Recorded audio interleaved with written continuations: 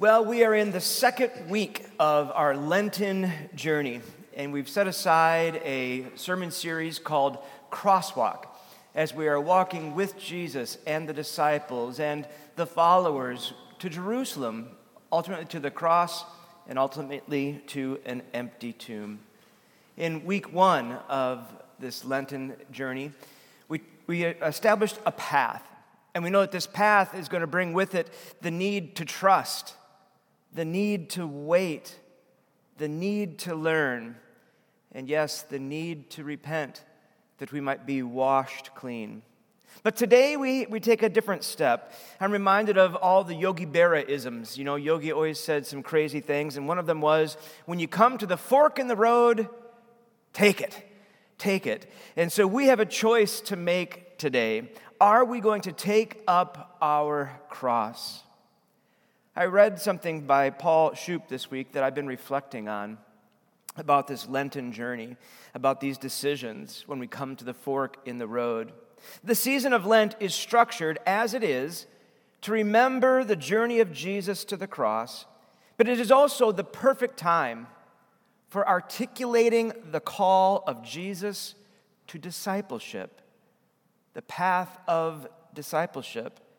In these 40 days, we may contemplate not only the wonderful power of the cross of Christ, but also the power inherent in taking up our own crosses, opportunities that are daily before us, forks in the road, if you will, times when we may give our lives sacrificially to acts of love and compassion, acts of justice that lead to peace.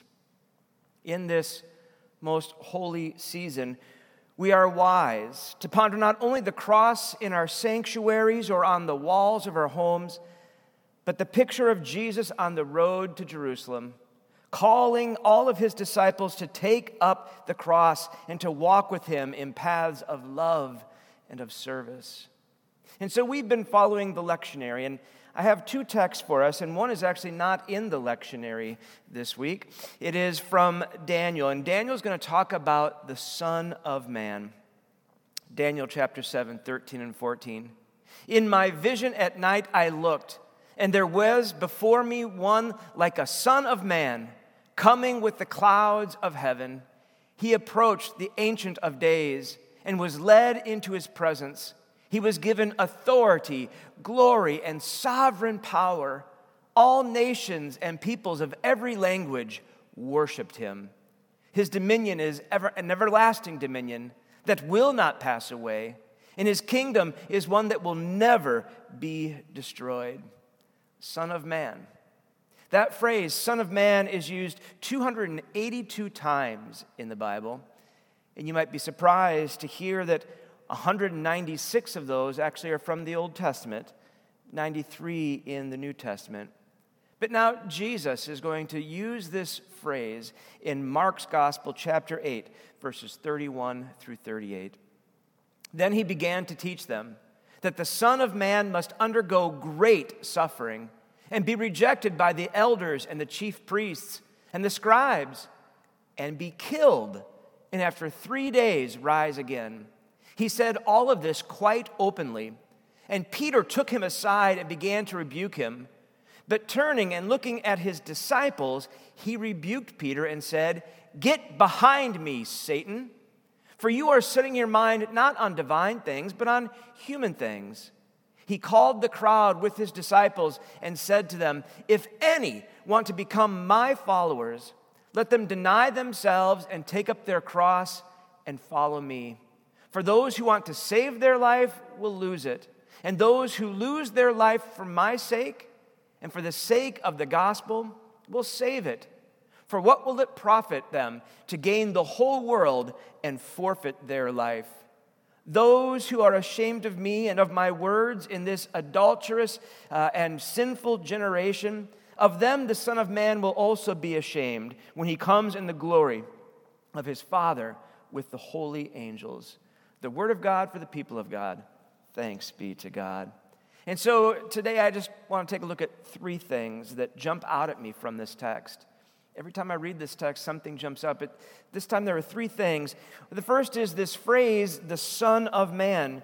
What does that title mean to Jesus, and what does it mean to us? The second are Jesus' stern words, "Get behind me, Satan."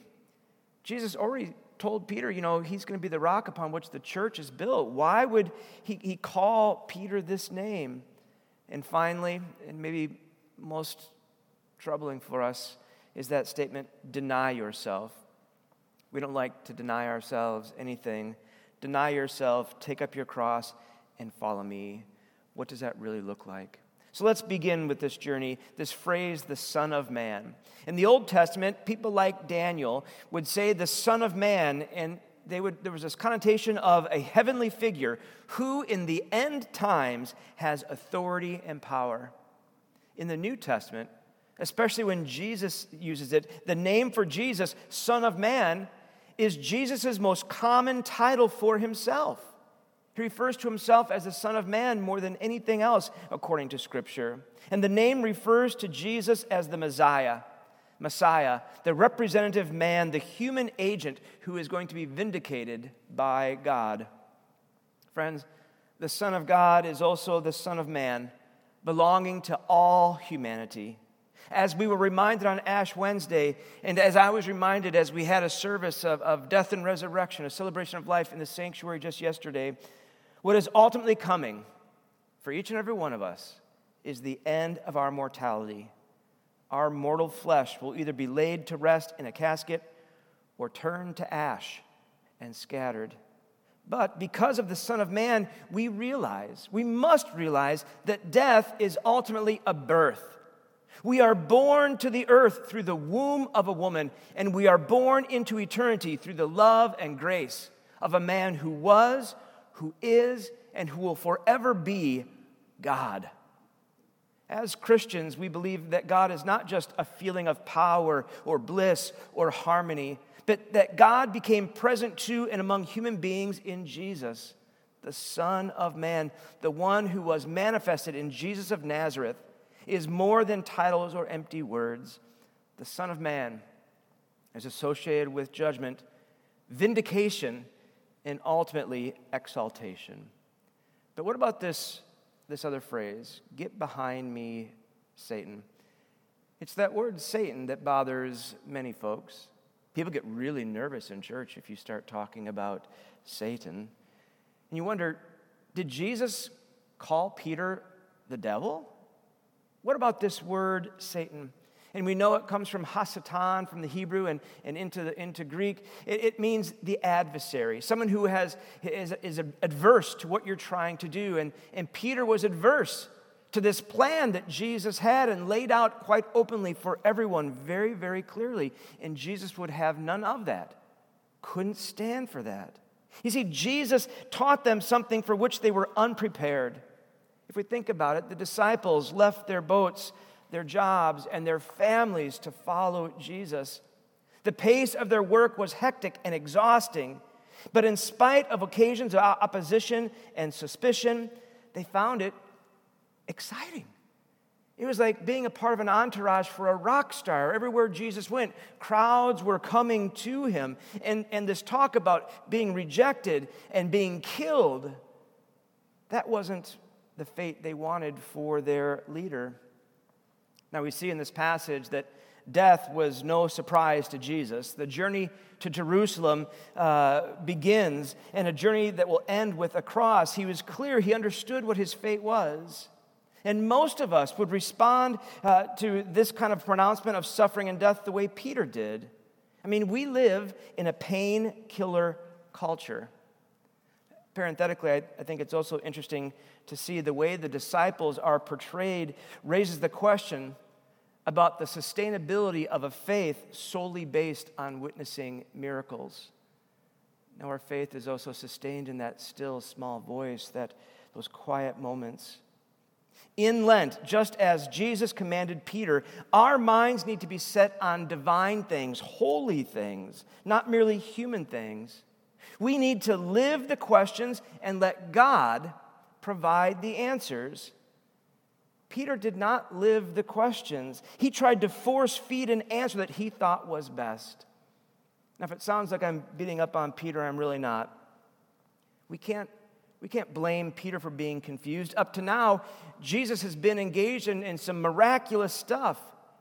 Peter watched him feed 5,000 people. Peter saw him walk on the water. Peter saw him heal people who were terminal in their illnesses. He's never spoken about his death like this before. Peter saw shame in the cross, but Jesus saw glory. Peter saw defeat, but Jesus saw great victory. As Richard Rohr has written, real solidarity needs to be felt and suffered. That's the real meaning of the word suffer. To allow someone else's pain to influence us in a real way. We need to move beyond our own personal feelings and take in the whole. Self-improvement has its place, but Jesus promises us something much deeper if we're willing to give ourselves to it. And so, yes, we've taken a look at our first two topics, but we really need to come to this: deny yourself, take up your cross, and follow me. Jesus said, if any want to become my followers, let them deny themselves, take up their cross, and follow me. For those who want to save their life will lose it, and those who lose their life for my sake and for the sake of the gospel will save it. At least one person has said, that may be the most radical, the most important thing that Jesus ever said. It just may be the most important thing that anybody anywhere has ever said. Here he is laying out a path for those who would follow. We'd like to continue living as we currently do, right? Just happier and more faithfully. And we'd be fine with anything that Jesus would have for us as long as we can stay comfortable. But this call to follow, to take our cross, to deny self, takes us way out of our comfort zones. John Buchanan once wrote, the gospel of Jesus Christ, this Christianity, is not finally about finding a way to make ourselves feel good, or at least better. This is about truth to base your life on, truth about God, about human life, truth about your life and my life. This is about a God who loves so much that the life of a beloved Son is given. Well, this is about the amazing and mysterious idea that God holds nothing back in order to show us just how powerfully and profoundly and unconditionally all of us are loved. Loved. And this is about your deepest need and mine. We have this human need to know that love and to live that love and to become our truest and best selves by finding a way for the love of God to give our lives away. Mark's gospel is basically a Good Friday gospel in the sense that the cross is central to understanding Jesus and the true nature of discipleship. The way of the cross is not just for Jesus, but for disciples as well, still for us today. Never be ashamed to be his disciple and to bear your cross, for Jesus did it first. And so we ask ourselves, well, what does it really mean? Deny yourself and take up your cross. What does it really mean? Let me tell you what it absolutely does not mean. It doesn't mean that you go around saying, oh, this is the cross I have to bear, to be this good looking, to be this tall, to be this thin, to have all this money. I know that's not the cross. It also doesn't mean that we hurt ourselves. This is not about self-flagellation. But here's what it is about. Of what, where, or when do you need to deny yourself in order to be more Christ-like? What do you need to let go of? What choices do you need to make? What do you need to deny yourself of in order to be more Christ-like? For those who, and we live in a society that seems to be contrary to God, freedom from religion, and we know that conquest and lust for power are contrary to God. But we do know that those who proclaim Jesus as Messiah must be faithful disciples. The gospel won't always match the desires and demands of our culture. And we also know this painful thing to be true. Those who work to bring peace and justice to suffering people are themselves often victims of violence. I think about Dietrich Bonhoeffer, brilliant mind, brilliant theologian. From Germany, he was in America. He was a professor in New York City when all of a sudden Hitler's Nazi party was starting to do some terrible things. He heard about it, he saw it, and so he made the decision.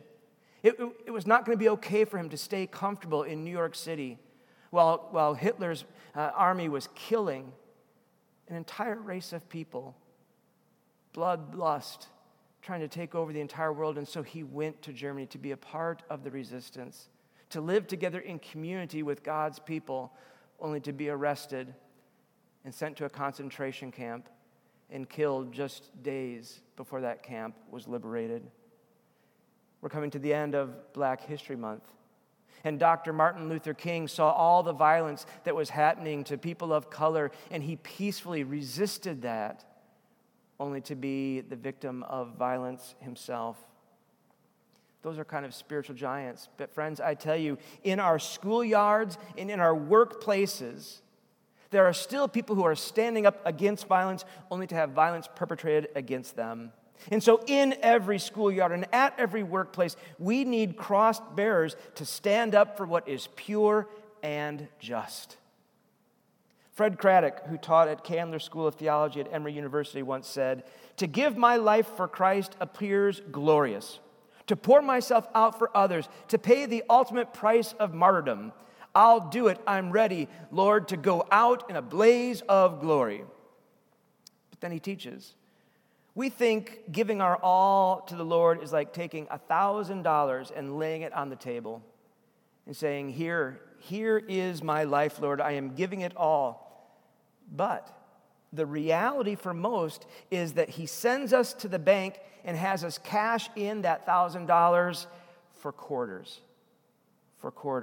And we go through life putting 25 cents here, 50 cents there. Listen to the neighbor's kids' troubles instead of saying, get lost.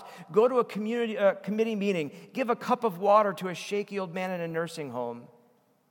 Craddock continues, usually giving our life to Christ isn't glorious. It's done in all those little acts of love, 25 cents, 50 cents at a time. It would be easy to go out in a flash of glory. It's harder to live the Christian life little by little over the long haul. And so I have two questions. They're going to end up being on your screen. I hope you write them down, and I hope you walk with them this week. The first question is this. Recently, how has your relationship with Jesus affected your lifestyle, your relationships, your priorities, or your politics? But the second one is this. Where does Jesus' way still conflict with your own way? You see, you and I have only one life to live, only one life in which to respond to the most important words ever spoken, the invitation that if any want to become followers, let them deny themselves and take up their cross and follow Christ. For those who want to save their life will lose it, and those who lose their life for my sake and for the sake of the gospel will indeed find it. And to that I say, amen.